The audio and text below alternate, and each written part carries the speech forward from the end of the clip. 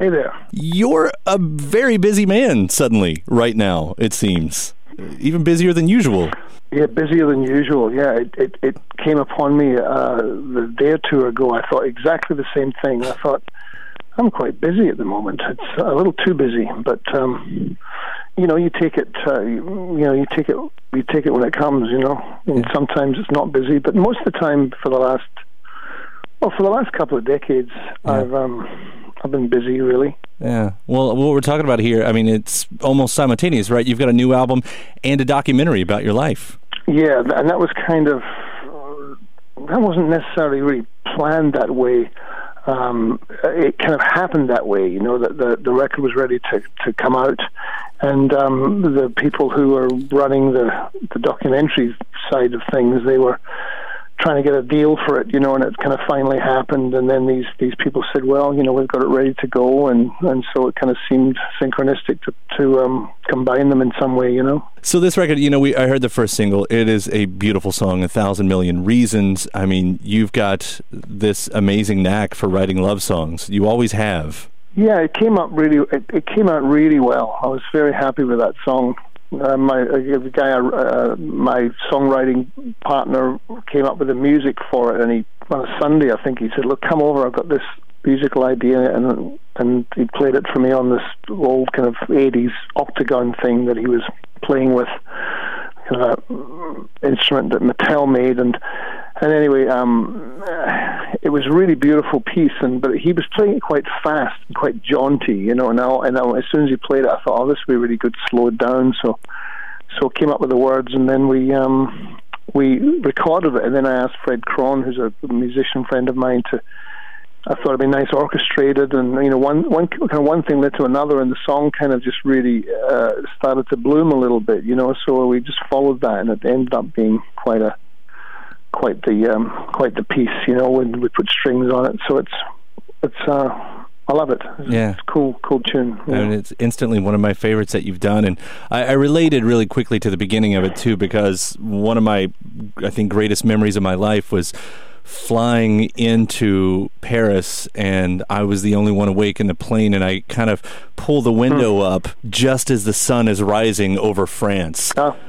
And there you go. One of the most beautiful sights ever. So when you're talking about that at the beginning, it's I don't know, is that just lyrical poetry for you, or is that anything based on fact? I was when I went over to Michael's house, he said, "Can you write some lyrics for this musical piece?" I just picked up a magazine, and the first photograph was the sun coming up over Paris. And there it is, right there for you. So I thought, well, there you go. It's just, write what's in front of you. It's very lucky to have that just sitting there. Yeah, well, sometimes you miss it. Sometimes there's things, as they say, hiding in plain sight. Mm-hmm. Well, I'm kind of reading a little bit about this record, and I saw that one of the quotes you said, it's sort of an album, songs from being a certain age, which I didn't exactly know what that might have meant. Well, I'm not really sure, but I think that both Michael and I, when we're writing the songs, we're kind of, he's a little bit older than me, but we just have that, when we're downstairs writing these tunes, we are of a certain age, physically, and we're kind of, you feel the pressure of time, because you can visualize the future. If you think about the last 20 years, it's quite easy to imagine, to remember and to imagine 20 years, because, it's easy to do, because the last 20 years went by pretty quickly. Mm-hmm. And so I think about how old I am, and I think, well, maybe on a good day, and if I look after myself, I maybe got about that much time left, and you think, well, fuck, I better get on with it, and do whatever I want to do, and, enjoy myself, and have fun, and all the things that you want to do with your life. It's almost like I don't really have any idea about retirement. I've never really considered that, because I haven't really had a job where you think, oh, well, one day you'll retire from this. I just kind of, I've tried to avoid working for the last 40 years, in the straight world, so this is basically, what I'm doing now. Even if you retire, you still kind of do it. So we're downstairs working away, and you're still kind of trying to, you still feel like you're 26 or 27. You're trying to come up with your version of Rubber Soul or Bring It All Back Home or whatever album you care to mention that you love. So you are a certain vintage, a certain age, but you always, at some point, you just kind of, the inspiration remains, for what it is that you've always done. So you kind of, you are a certain age, but you still have, I guess, you're just somewhat starry-eyed, about the world, and I think that's a valuable thing. So that's what it felt like to us, was that there was something both, considered about the songs, but also something which was still, hopefully anyway, a sense of wonder about them, Yeah, I've never understood the whole, when a musician announces they're retiring, like I can understand retiring from the road because that's hard. But, as a creative person, like, hell, Tony Bennett's still doing it. He's in his 90s, he's about to go on another tour, so...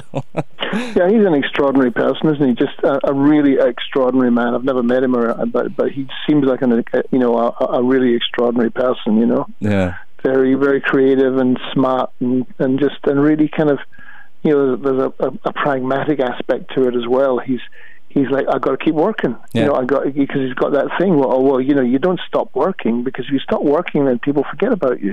Yeah, and I always figured as long as you can do it, what's the alternative? I mean, you get bored at some point. Yeah. I don't know, unless you want to, hog farm or something. I don't know, but yeah, and there is that thing of just, I always kind of make a joke of it, but it's you've had breakfast, now what? Yeah, right.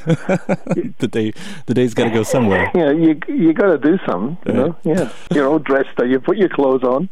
I do want to hear about this documentary a little bit, though. I mean, I see the guys approached you with it. They kind of brought the idea to you, and it's a great way to tell a story. I don't know. I mean, had you ever thought of doing the other side? Because this seems much easier than writing a book.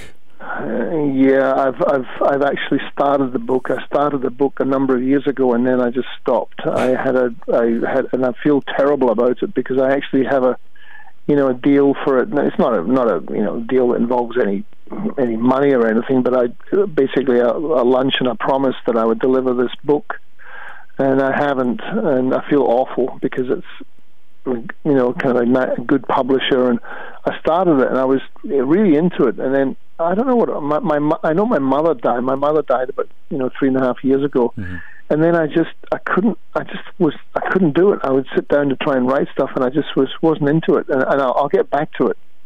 But it was around that time that these guys approached me and said they had this treatment, and said, "Do you want to do some filming?" So it seemed fortuitous.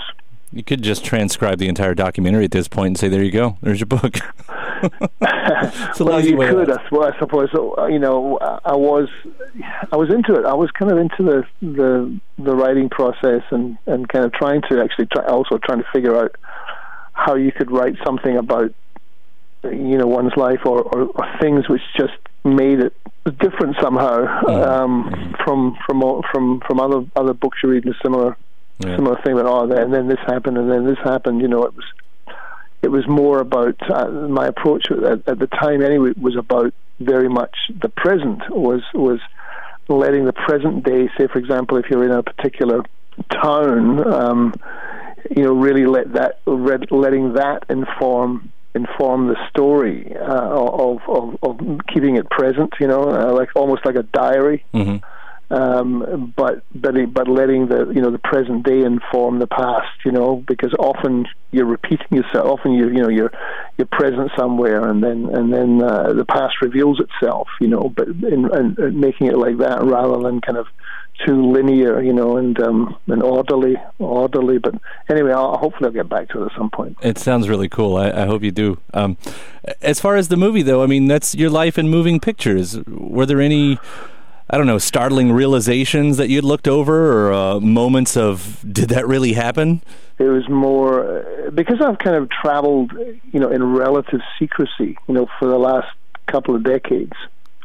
I have fans who've come to see me play, and I've, done records and all that kind of stuff, but But as far as if you want to call the general public are concerned, it's, once you're not, you seem to, you often the attitude is, oh yeah, what happened to that guy, or what happened to that band? It's a little bit like people don't really pay attention to, in any great in any detail to what you're doing, and why should they? I mean, they've got their own lives, I mean, someone like yourself, because you're involved in, or you're interested, people who are interested pay attention, but for the most part, most people don't. So it was good in that sense that at least you go, okay, well, this is filmed, and it's a document of the fact that you have been doing stuff, and you do still exist, really, and you're still doing things that hopefully are useful in some way. So I quite like that aspect of it. That it's not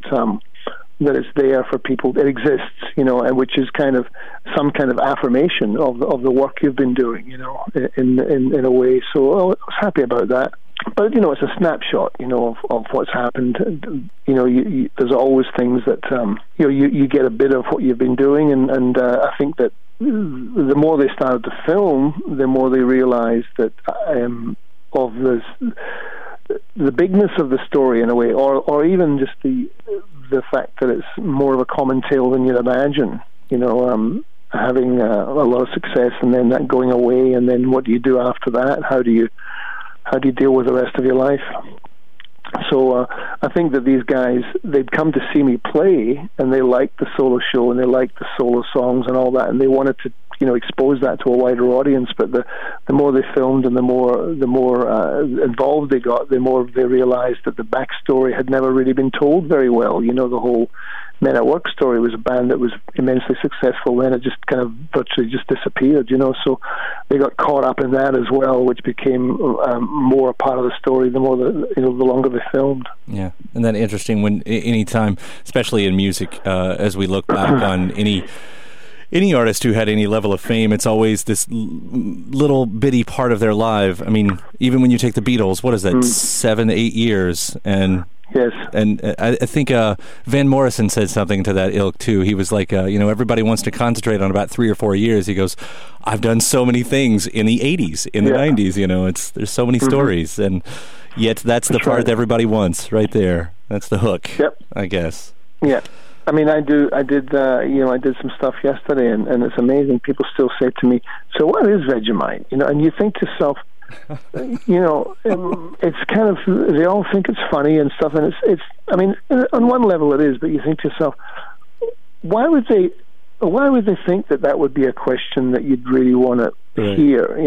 40 years later, and also they've probably got a computer. Turn the question back around on them. Ask what they did 40 years ago on this one day. But that's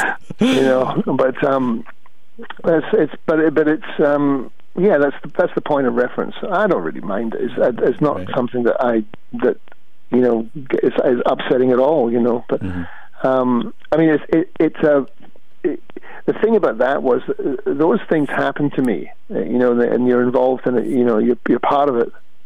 And that's something that you really, that relationship you have with yourself is the really important, exciting one, because I was there when those things happened, and that never leaves you. It never in a lot of ways it never leaves you. That whatever happened, whether the first time you came to New York, or the first time you played here, or the first time you did that, it's all just so present. It doesn't really feel like part of the past. So it's something that, when people say, "Oh, he was once this, he's once that," you're always that. It never. It's as present now as it ever was. It's not something that you think, "Oh, that's a," go back into that room, and reminisce about those days. It's not something that I ever really do. Because it's really just, it's right there in front of me. All I got to do is remember it and think about it, and I go, "Oh yeah, that's part of me. It's inside you." Yeah, that's a great way to deal with it, and a good mantra to have. I got to run, and I'll let you run too. I do really love the new record. Nice talking to you, Colin. Take care. Bye.